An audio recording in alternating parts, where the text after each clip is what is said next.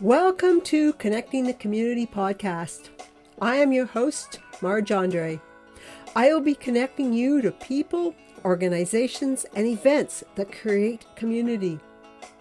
I am creating this podcast in Richmond Hill, an eclectic and very culturally diverse community with lots of trees and streams and interesting people, just up the hill from Toronto. I'm welcoming to this podcast Hugh Adams to start the conversation about the Lions Club. I'm saying start because there is so much to say. Hugh will be back for another podcast. For this conversation, we'll talk about the Lions Club beginning in Richmond Hill. Welcome, Hugh. Hi, Marge. Thanks for the opportunity to share the Lion story. Oh, I am so Okay, glad that you were able to do this. This is really good. yeah, I've First, been looking Hugh. forward to it. Yeah. Mhm. First, Hugh, can you tell us just a little bit about yourself? Yeah, I guess, yeah, I was born in Toronto and a family moved from Danforth up to Richvale in 1947. So it was really rural country that back then. And I went to Carville uh, Public School, one-room school, went to Richville Public School, and on to Richmond Hill High School, Thornhill shift because they were shifts at that time. Yeah, and yeah, did and got married in '65. But yeah, career-wise, I ended up construction and service stations, and finally ended up at Township of North York in the engineering department as a draftsman. And I learned. Was fortunate enough to, under the tutelage of the senior sewer designer, I learned how to design storm sewers, sanitary sewers, and on and on. So I progressed through all that with a lot of night school courses. Then I moved on to the township of Markham. Was in the engineering department there, working in subdivisions at Thornhill Green type of thing down in Thornhill. Then then Vaughan Township started their engineering department. So they had an engineer, and I was the first technical support chap that they had there. And that progressed. Sort of looked after the whole department, uh, inspection surveys, drafting, contract management, reports for council, whatnot. So, yeah, that was really fun. Lots of fun then.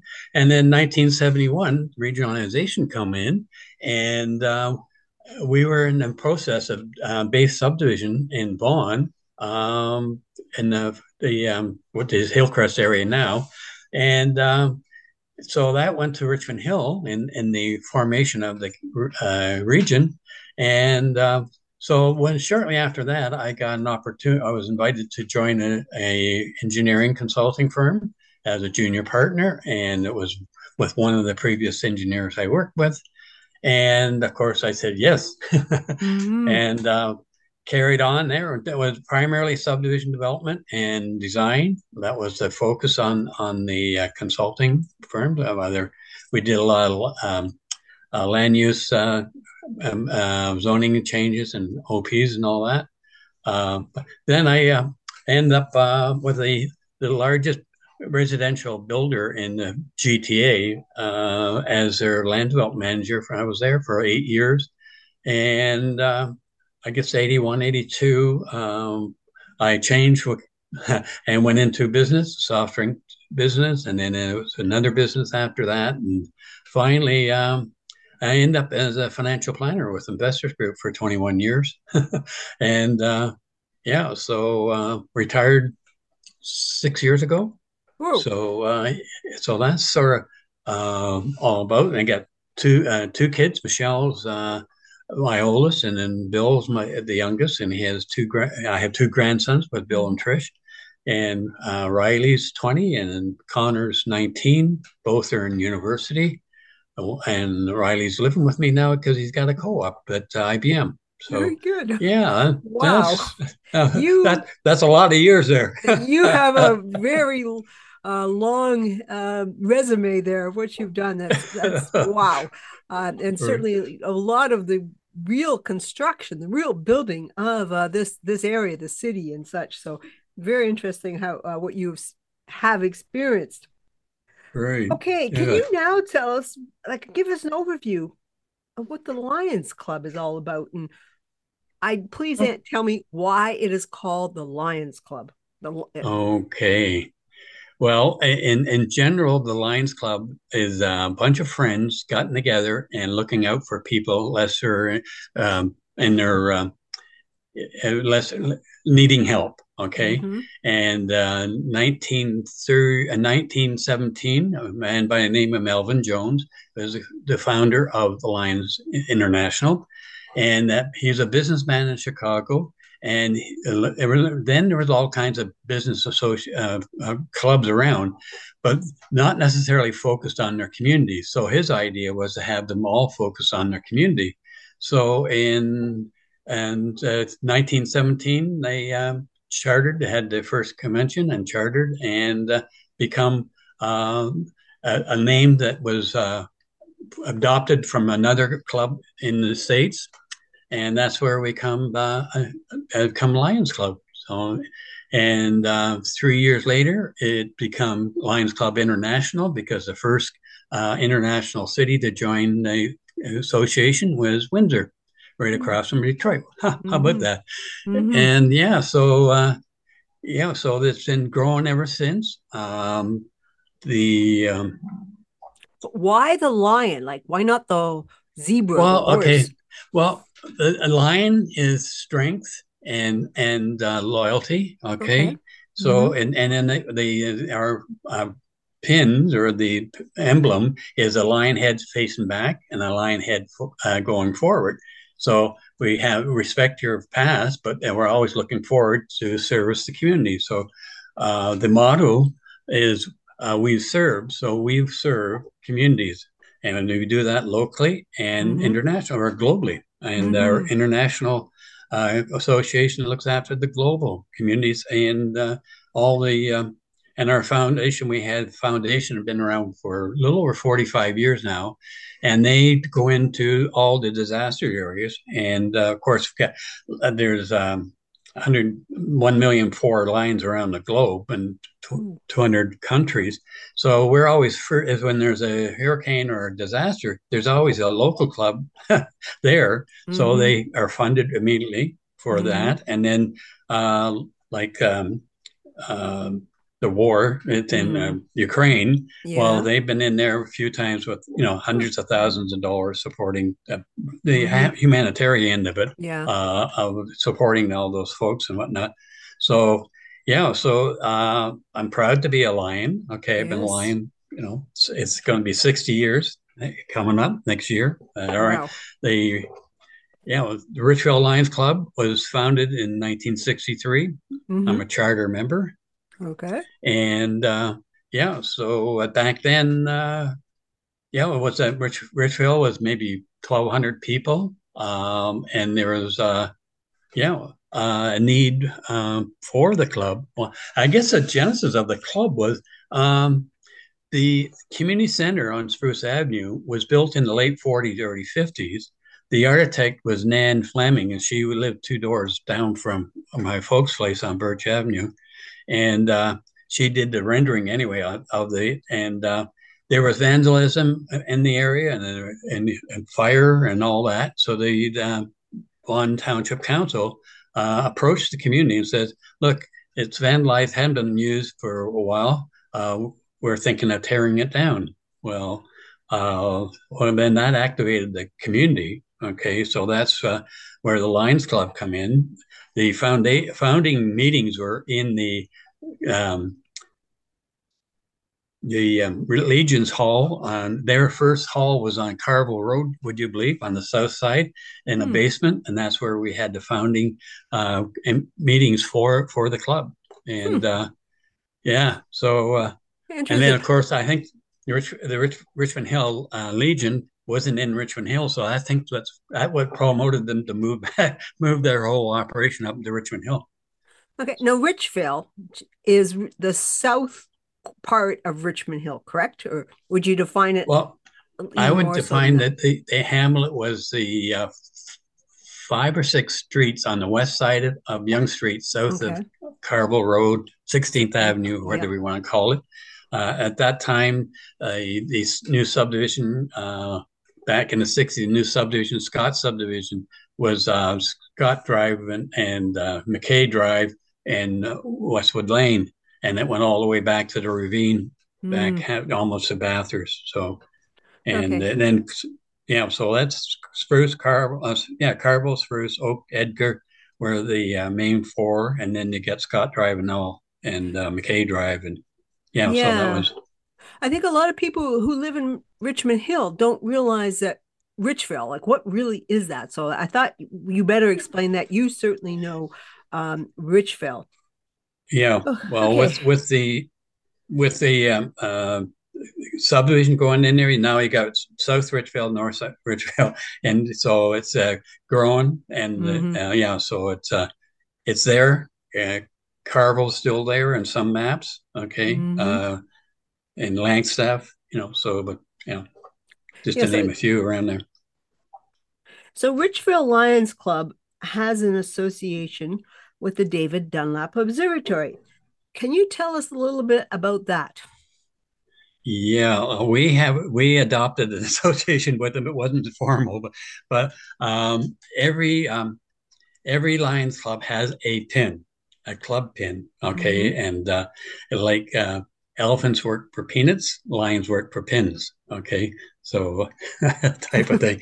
So we then looked around and looked at, and there was a observatory, which was, and it wasn't in Richmond Hill. It was in 5 minutes away from the core area of Richvale. So we adopted it, and that become our club pin. Mm, And I have original copies of it, and we did renditions of that. The observatory is our core of club pins, and we got danglers, and we got all kinds. Oh, half a dozen or eight different designs over the years. mm, Every time there's a celebration, we would celebrate uh, on the observatory. And then yeah, on our original pin, it says "Kansas Sky in the Eye." hmm, Okay. And that we were at that time the fourth largest observatory in the world. And it mm-hmm, was just after Chile coming, and that boofed us down, bounced us down from third to fourth. mm-hmm. Okay. So, and it's still in operation today, as we know. And that's Yes, awesome. It's an awesome yes, it's facility. definitely it's Right. now a National Historic Monument. But yeah, so Yeah. Right. I like how these things are sort of all merged. Yeah. Okay, how has your club come out of COVID, and where do you meet now, and what's the club doing now? Yeah, well, we got sort of hammered. Well, everybody got hammered badly. So we all our fundraising facilities it stopped 2.5 years ago. We did keep going, but through a Zoom to technology, we were able to meet and keep together. We're coming out the other side now, and we're now a hybrid. But now we meet for our dinner meetings once a month, and then our business meeting is done on Zoom. Um, we are together. We've just added 5 new members just recently. Mm, We are now still planning our service goals that are coming up. Vision screening in the secondary or elementary schools. And it's a senior K. We've been doing that for over 25, 30 years now. And it's in a hiatus because we just can't get into the schools, but mm-hmm, which, we're not too interested in going mm-hmm, into all the COVID aspect there. So, yeah, so we're in the planning mode, okay, both service wise and fundraising. We've now made an application to the bingo world. mm-hmm. That'll be one of our hopefully. Well, we start next year on that. So Good. and yeah, so we're meeting at Langstaff Community Center. We have a community room there that we Mm-hmm. rent from the city. Anyway, we did have our own den over in Spruce Avenue. We had our own den there, but that that arrangement fell aside about Mm-hmm. 10 years ago, I guess. So, Yeah. but anyway, we got the new facility there. Well, they were new now. They're still relatively new. Mm-hmm. The Yeah, so we're going to probably be looking for 10 new members very shortly. Mm-hmm. Okay. Because our vision screening teams are four-man teams, and we go Okay. into schools and we do refractor. We have a portable refractor. We do the serial glasses for eye depth, Mm-hmm. and then we do the wall chart, the typical the Mm-hmm. old wall chart. So those are the three tests, and then we just do the test, and then we advise their parents and that Mm-hmm. their child should go and have further Yeah. investigations. Very We we good. don't we don't uh, we don't investigate health or anything. It's just Just impairment that we have with yeah. our rudimentary tests. Yeah. So yeah. Very good. Now you also collect eyeglasses, and I know you have been very successful at collecting a large number of glasses. Can you tell me about that? Yeah, yeah, that is where Sight for Life they call it, and it was started way back. So as long as I know, we've been doing that. Okay, and it is, and we pick up good used eyeglasses, and we have about 25 different people and locations in the south end of Richmond Hill. A lot of optometrists. Anyway, Optometrist. Yes. optometrists. Yeah, got it. I had to Yeah. slow down there. uh, and then we got stations in public buildings and Mm-hmm. various places, and anybody that wants one, we'll drop it off. And yeah, so we collect them up. Then when we collect them, we take them. We have a team in our district. We have a chair of that. He collects them all, and then he sends them to Calgary, and they're labeled and calibrated and all inventoried, and then they're shipped to Australia. And then the Australian group, they wait until the World Health Organization tells the distribution of the glasses, probably just the general distribution, I guess.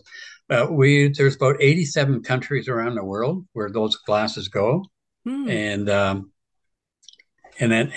that's delivering. That's free of charge, and now people get those glasses so where they can now get employed. They can read the paper or be functional in their communities, and Mm-hmm.